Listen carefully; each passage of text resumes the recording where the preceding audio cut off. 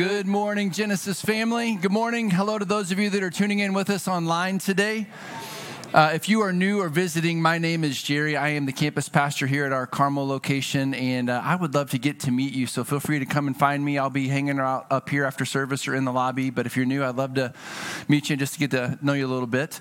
Hey, today, I'm really excited for a couple of different reasons. First off, today, we are kicking off a brand new series in the book of Exodus. We're calling it The People of God. And so from today until the end of May, we're going to be working our way through Exodus. And on your way out the door today, we've got these bookmarks for you. They're at the welcome area. They've got a reading plan on the back. And so I want to invite you to grab one of those, slide it in your Bible, and join us on this journey through the book of Exodus. So that's one reason that I'm excited. We'll come back to that in just a moment.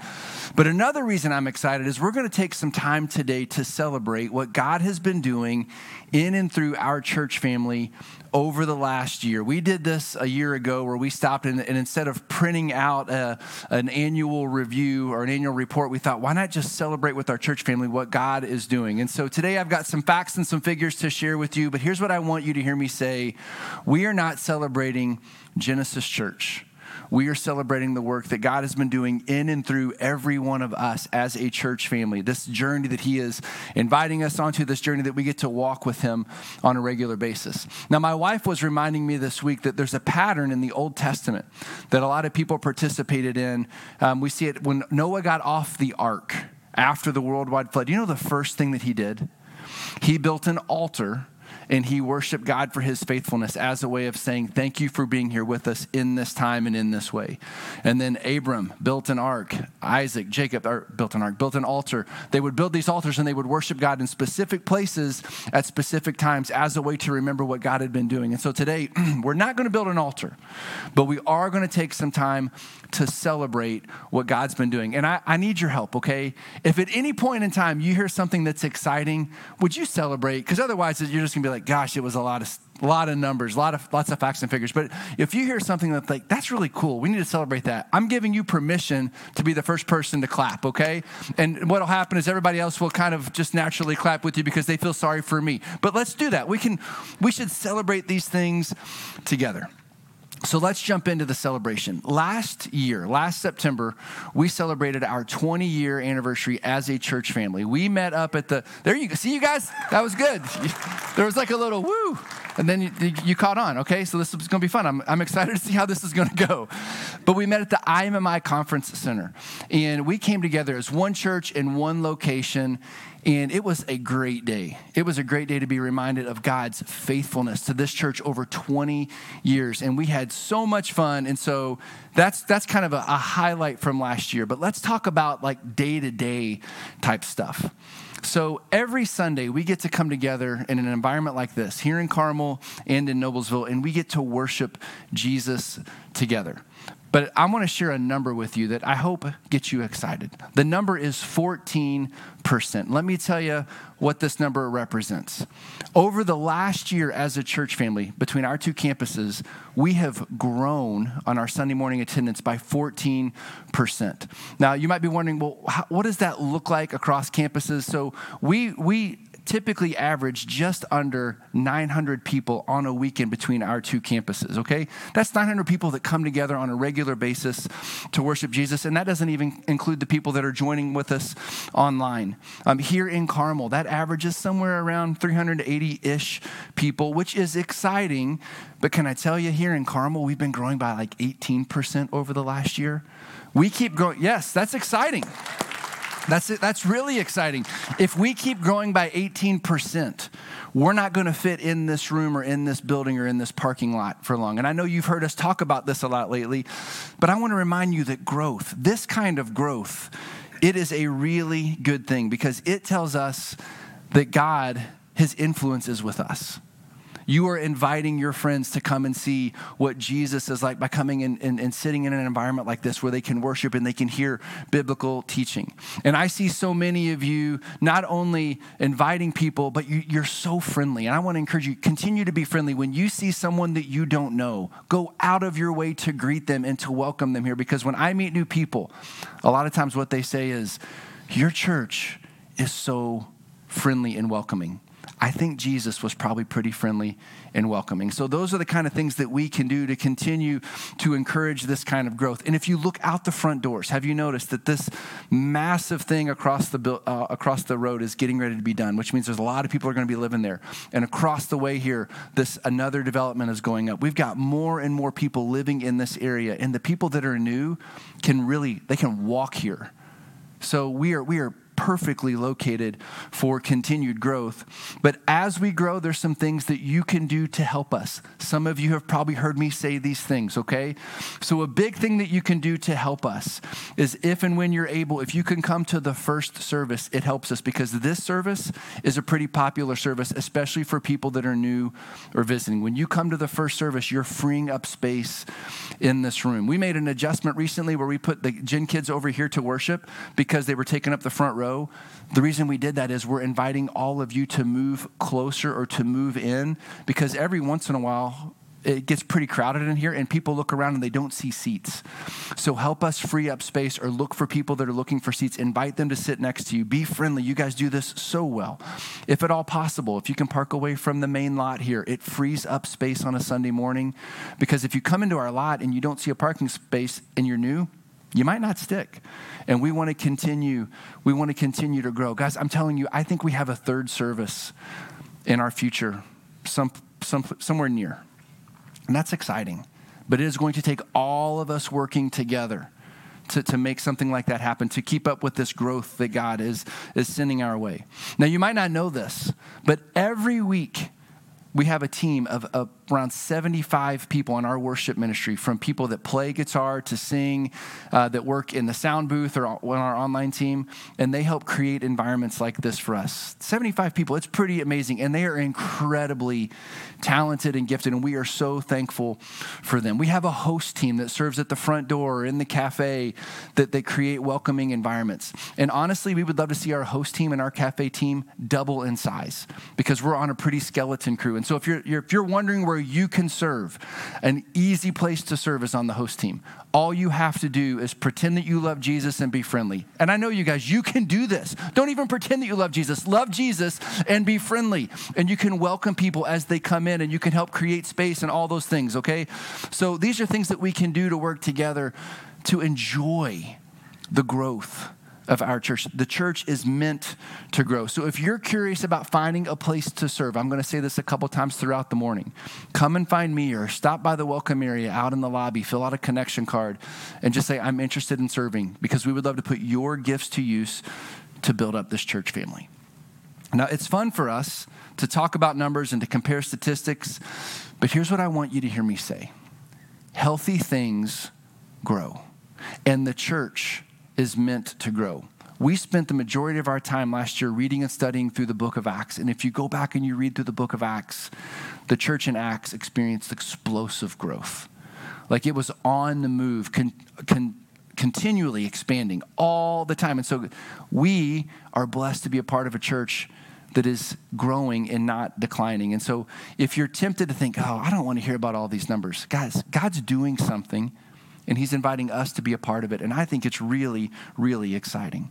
Now, one of the areas that's fueling a lot of that growth for us is our Gen Kids ministry. All those kids that were just in here, if you ever get a chance, I want to encourage you to sit by them and listen to them sing, because you won't be able to. You will tear up. It is amazing to hear them worship the Lord. And every weekend, we have somewhere in the neighborhood of, on an average, 90 Gen Kids from birth to 5th grade that are here on a regular basis. That represents about 110 families. Okay, yes, thank you. That's good. I've heard people say they love coming here and seeing kids, because if you're at a church and you don't see things that are broken or like handprints on the front door, that church isn't growing. Well, we have lots of handprints and fingerprints all over the place. It's really, really exciting. We average about 90 kids on a regular basis, but recently that number has been like 105, 110. A few weeks ago, it was 118. Now, let me put that in perspective for you. Last Easter, it wasn't that high.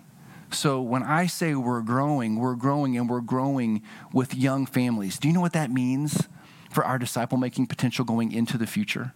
Because we believe that Gen Kids is a disciple-making environment. And parents, we believe that you are the primary disciple maker in the life of your children, but we have a team of 90 volunteers that serve alongside your kids. And even with infants, we teach babies how to pat the Bible. We're teaching little kids what the Bible is. We're teaching them God's word. And so if you're looking for a place to serve, Gen Kids is a great place to make a huge impact. And here's a cool number for you.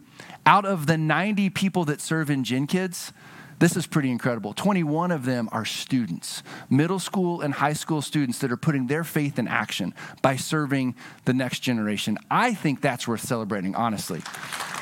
It is really cool to be a part of a church where students are seeing, hey, you know what? I can have an impact here. So that's really cool. If you're interested in serving in Gen Kids, find me or find Lisa Moeller. And don't assume that you know what it's going to be like. It is not chaotic back there. Lisa runs a pretty tight ship. She does a really great job, but there's such an amazing group of people that serve back there. But we would love to see that team of 90 grow to about 105 or 110 so we can continue to expand with this growing church. Now, another important area of ministry for us is our student ministry. We call it GSM. That just means Genesis Student Ministry. And the number here is 17%. This represents 6th grade through 12th grade. They represent 12% of our entire church family. Okay, I have 3 students in our student ministry, and they love our student ministry because when they come together on a Sunday night, they get to play games and have fun. They get to hear biblical teaching. They get to go to a small group environment. They've got great leaders that are partnering with them, that are mentoring them and showing them how to walk with Jesus. And so GSM is an exciting area for us, and we're so encouraged that it's growing. Between our 2 campuses, we have like 143 middle school and high school students that are engaging in that way. And again, this is evidence of a growing and healthy church. We have 2 big events that we love to send our students to over the course of the summer. The Mix Conference and the Move Conference. Move is for high school students in Holland, Michigan. Last year we sent 51 students. Mix is for middle school students. It's at Indiana Wesleyan. And my 3 boys have gone to these conferences. They come back exhausted and fired up in their faith. And I love seeing it. It is a catalyst for spiritual growth for them. And so I'm so thankful for you student ministry leaders that are pouring into them. And by the way, I'm sure many of you are like me, and you probably remember a student ministry leader that made a huge impact in your life. And if you're looking for a place to make an impact, I want to encourage you to serve in student ministry. Because you know the power, you understand the power of having someone that's a little older than you, that's not your parent, that is actually cool, that's talking about Jesus and helping you follow Jesus. And so if you're curious about student ministry, find Michael Lamatuzzo, find me, let's help you find a place to serve. Here's some exciting news for you students and parents of students. Registration for Mix and Move just opened this week. So you can go to the What's Happening page of our website and you can register. I want to encourage you to do that because those conferences will fill up and they are a lot of fun. Another area of growth for us is our groups ministry. And the number here is 378. But before I tell you about that number, let me tell you what's happening in our groups ministry. Last fall, we had our largest group launch ever. We launched 9 new groups across our 2 campuses. We have over 40 groups that meet throughout the community. And if you're wondering what a group is, it's a gathering of 6 to 10 people that meets in a cafe, they meet on campus, they meet in a home, and yes, they study scripture together, and yes, they pray for one another, but I would say just as importantly, they share life together. They walk through life together. When you're in a group, people have a line of sight on you. And so you have people that you can rely on when life gets difficult. You have people that you can celebrate the highs and lows of life with. And so this 378 number represents 378 adults that are connected in one of those environments across our 2 campuses. So I think that's really exciting. And you know why? When you read the book of Acts, I think what you see from the church in the book of Acts was probably a groups ministry that exploded. And they called it the church but it was just people meeting in smaller groups, sharing life and modeling their faith in Jesus together. Now, our groups are getting ready to launch this next week, and so if you're not currently in a group, our group's pastor, Dan Tao, will be in the lobby. He'd love to talk with you about joining a group or potentially even starting a new group for us. But on top of our groups ministry, we hosted things like the Women's If Gathering, our Women's Christmas event, and our first ever Man event. And these are invite opportunities where people can invite their friends to come and check out Genesis outside of a Sunday morning, because this can be really intimidating for people. And so we're excited to host those types of things. Now, all of those areas I just shared with you, if you're looking at a dashboard, those are all healthy statistics. They help us know that we're moving in the right direction, that God is doing some incredible things. But I've got a couple of other areas that I think are really exciting, and they're really exciting because they tell us about our heart as a church. So let's talk about the area of generosity. And there's three numbers I want to share with you: 558, 190, and 2.4 million.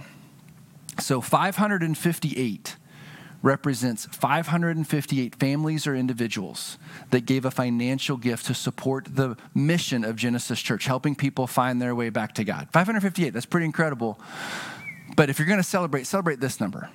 190 of them gave for the first time last year. That's 34%, okay? That's 190 people that took a step of faith to trust God with their finances, that believed in the mission of this church enough to say, you know what, I think I'll give. Even if they just gave once, that's pretty incredible. And our collective generosity added up to $2.4 million. Okay, so that funds our annual operating budget. You can clap. Even if it's an awkward clap, you can clap, okay? It's okay to have awkward claps. Now, you might be thinking, okay, well, where does all of that money go? Well, we run it through a pretty simple filter. How's it going to help people find their way back to God? Now, you might notice that over the last year or so, we've been renovating our campuses here and in Noblesville, because this is a place where people meet, and we want them to be updated and relevant because people gather here. We want to use this building outside of Sunday morning. So those funds help renovate spaces like this. They help pay our leases and keep the lights on. A big portion of that goes to support our staff costs. And as a staff member, I want to say thank you. Thank you for allowing our staff to serve you and our community in this way. You didn't have to clap for that one, but thank you. Thank you. And we've got growing ministries. Do you know how nice it is to have a budget when your ministry is growing and saying, hey, we need a little extra money to help with this or with that? That's, as a staff family, it is really cool for us to know that we have funds that we can rely on to help grow those ministries. And of course, this is important, there's the bagels. We were able to serve over 12,000 bagels between our two campuses last year, right? Yes, there it is. There it is. I knew I'd find a way to your heart somewhere. Okay, that's a lot of carbs, but we're a healthy, growing church, and we need to feed all those people, right? But believe it or not, those bagels are a really important part of what we do because it creates a welcoming environment. When people come in, something about having something to eat and something to drink, it takes everybody's anxiety down a little bit, gives people a reason to stand and talk. So thanks for helping us buy all those bagels. Now, here's another exciting statistic for you. Let's talk about our outreach ministry. And two numbers for you: 351,000 and 14.6%, okay? That 351,000, that represents money that we were able to give away outside of the doors of this church, and it equates to about 14.6% of our total budget. Now, let me tell you why this matters. Before you celebrate, let me remind you why this matters. Back in November, we went through a series on living generously, the value of living generously towards God. And we said it's important that we give back to God as a way to trust him. We said a great practice is to learn to tithe, to give 10%, just say, okay, God, I believe that you can do more with what I have. I'm going to trust you. Well, as a church family, we're practicing that. We're exceeding that. I can't remember of a year that we've ever been able to give away this much. And so I want to say thanks to you, because this is an example of our heart as a church family being generous back to God. So if you want to celebrate now, you can celebrate, because I think that's really exciting. That $351,000 allowed us again this year for the third or fourth year in a row to adopt schools on Giving Tuesday and to bless them and saying, thank you for serving the community with us.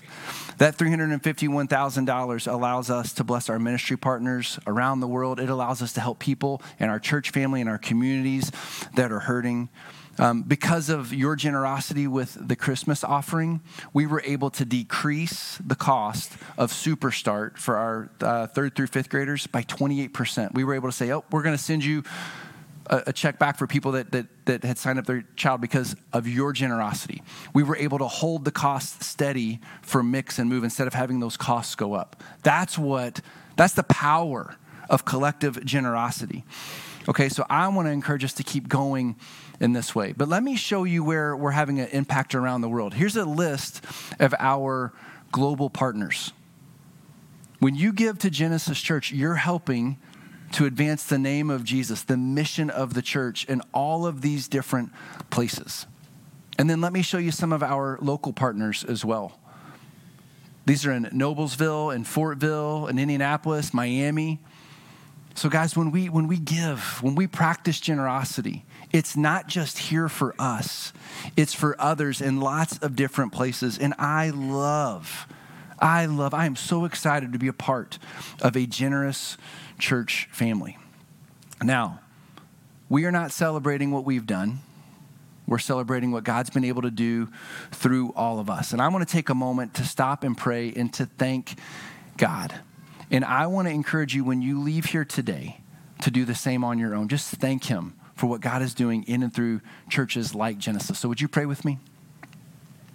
Father, we want to say thank you. Thank you that you have sent your son Jesus to save us and to rescue us. Thank you for sending us the gift of the Holy Spirit to live inside of us, to empower us. Thank you for the gift of the church, your people engaged in your mission of helping people find their way back to you through a relationship with your son.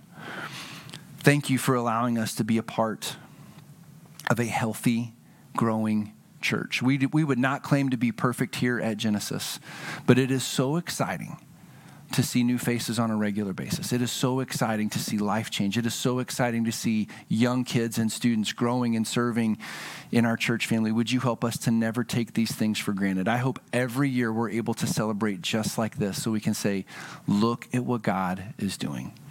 Would you guide us on this journey this year through the book of Exodus and help us to see you in new and fresh ways, Jesus? Would you continue to do immeasurably more than all we can ask or imagine for the glory of your name? It's in your name we pray, Jesus. Amen. Now we're going to turn a corner, and I want to give you some highlights through the book of Exodus, and then we're going to jump into Exodus next week. If you're not familiar with the book of Exodus, it's really easy to find. It's the second book in the Bible, the second book of the Old Testament, okay? You can find it really easily. And the word Exodus simply means a going out or a departure. The book of Exodus tells the story of God leading his people, Israel, out of their slavery in Egypt and into the promised land that he had promised their patriarch Abraham back in Genesis 12. So here's the first thing to learn about Exodus is it is a continuation of the book of Genesis. God isn't telling a different story. It's a continuation of that same story.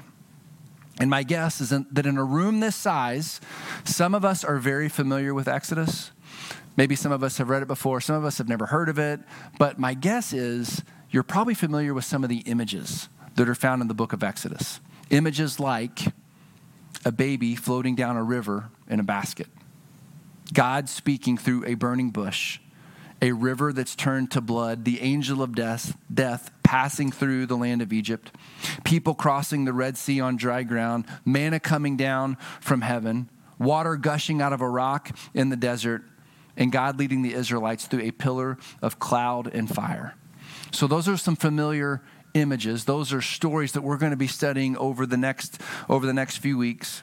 It's believed that the account of Exodus was written down around 1440 to 1260 BC, so roughly 3,200 to 3,400 years ago. So we're going to be studying ancient literature. And according to Jewish tradition, Exodus was written by a man named Moses. In fact, there's a phrase that's repeated throughout the book of Exodus where God tells Moses, Moses, write this down. So it points to Moses being the author of the book. Now, all of that's good to know. It's helpful to know. But I want to wrap up today by showing you 6 themes that we're going to see play out as we begin this journey through the book of Exodus.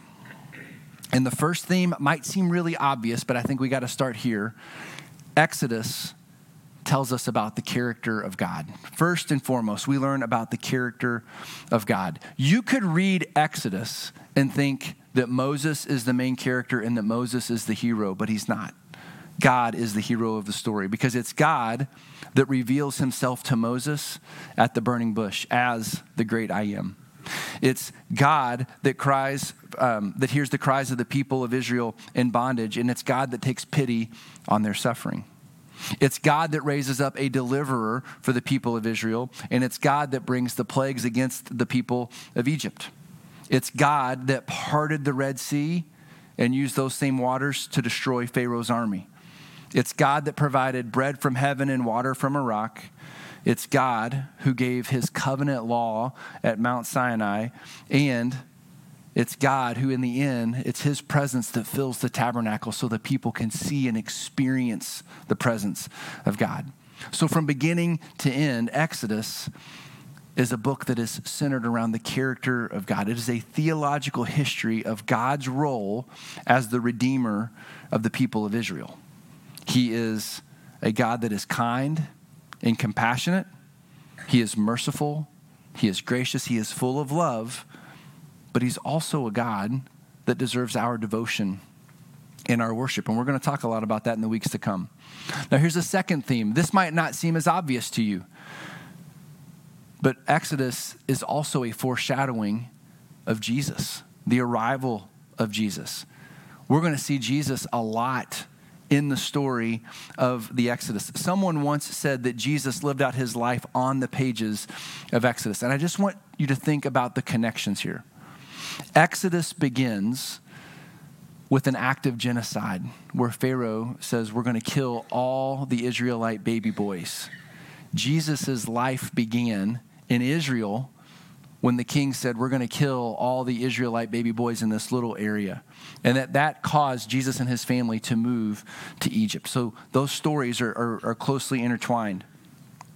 Exodus also is the story of God calling his people out of Egypt. And we see this take place very early in Jesus' life. They fled there, and then God calls them back to the land of Israel.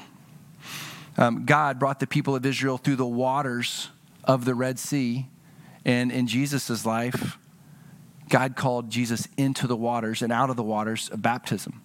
The people of Israel spent 40 years wandering in the wilderness, and Jesus begins his ministry setting aside 40 days alone with God in the wilderness.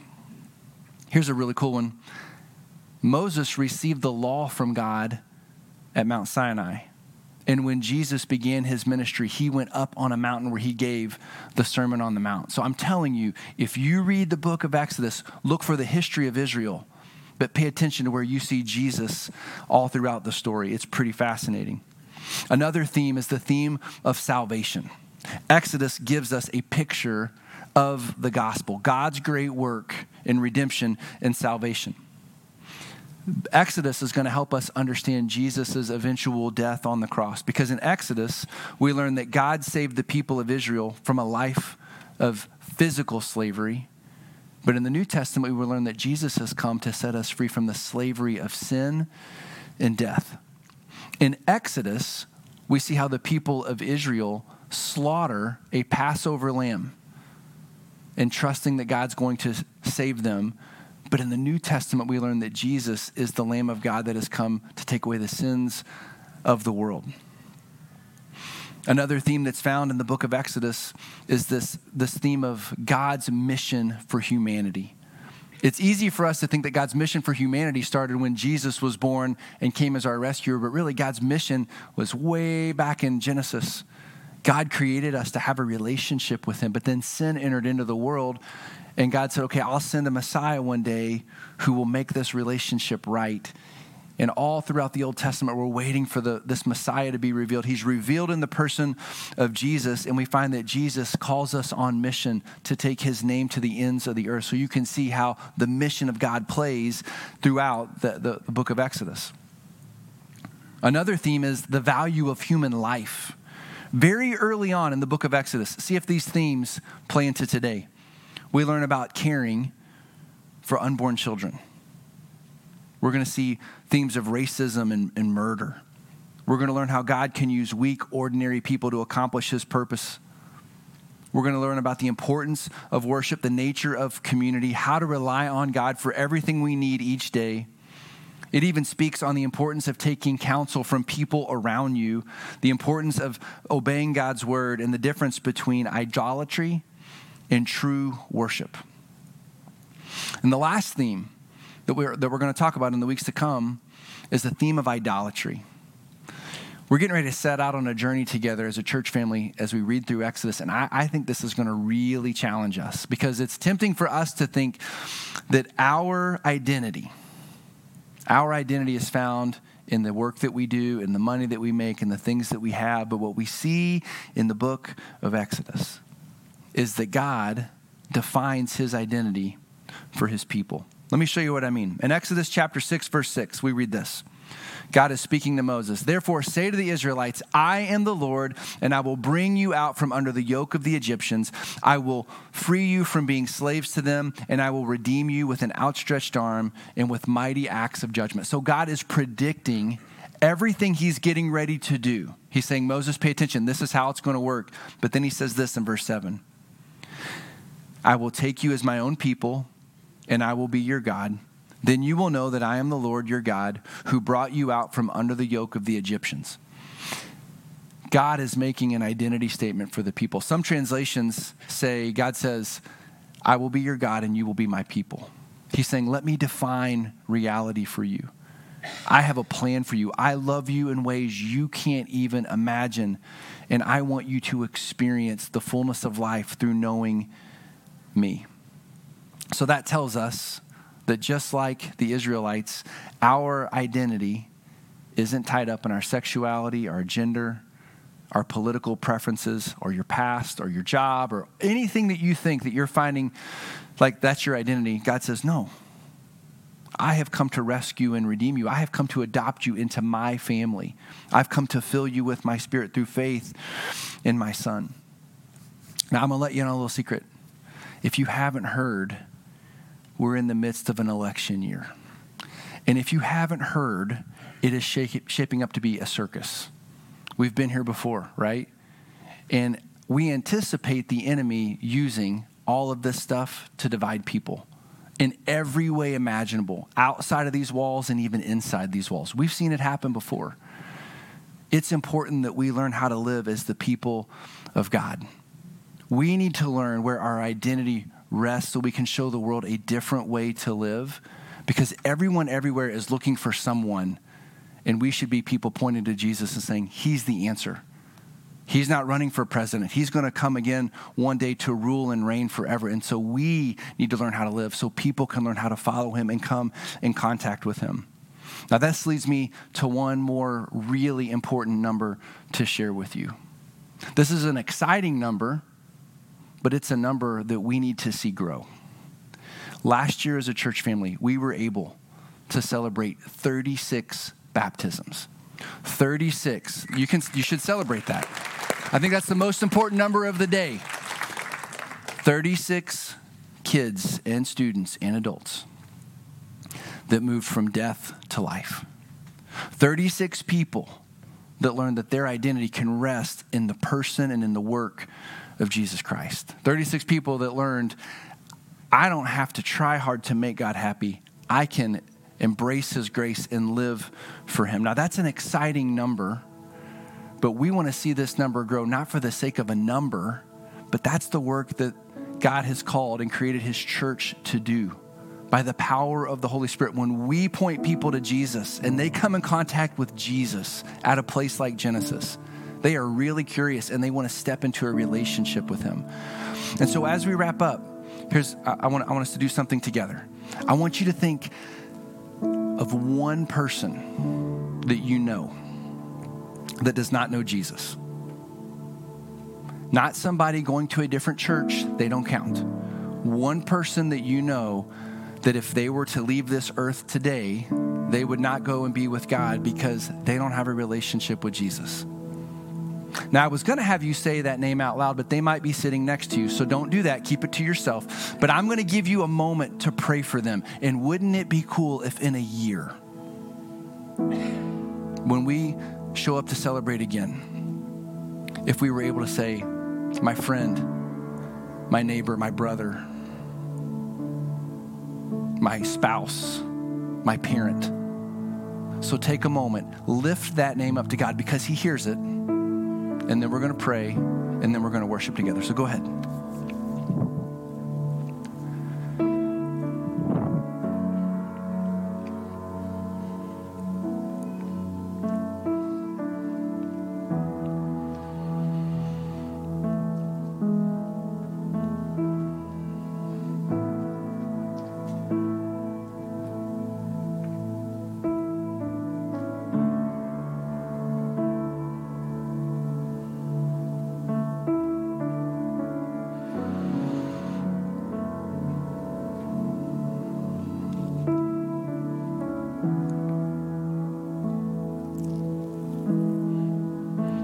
Father, we worship you as the creator of life.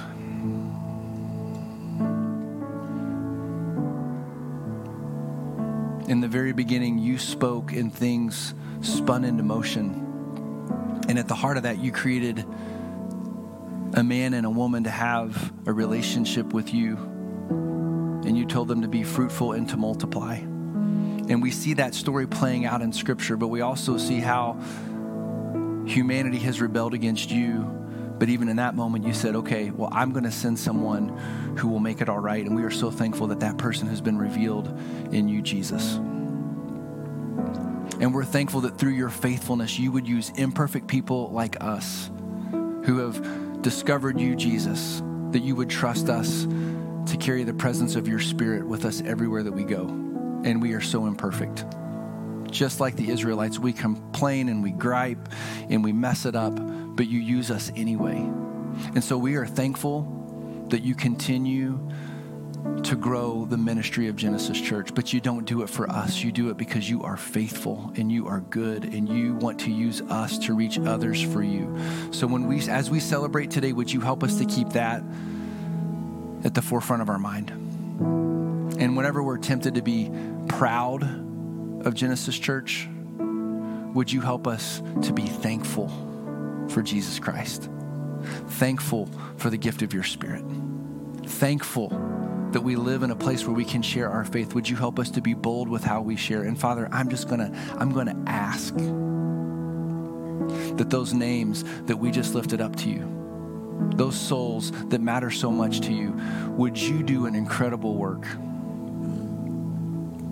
And in more than any amount of money that we can give or give away, we would love to see people come to faith in you. And we would love to see those people share their faith in you. And we would love to see this church grow by people making disciples that make disciples. We don't know what the future holds. We don't know how long we'll be on this property. We don't know how long we'll be at 2 services.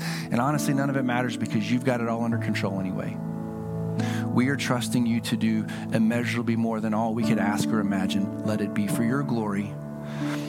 And if you see fit, would you please use us and invite us on the journey with you? Jesus, we love you. It's in your name we pray. Amen. Would you stand and worship with us?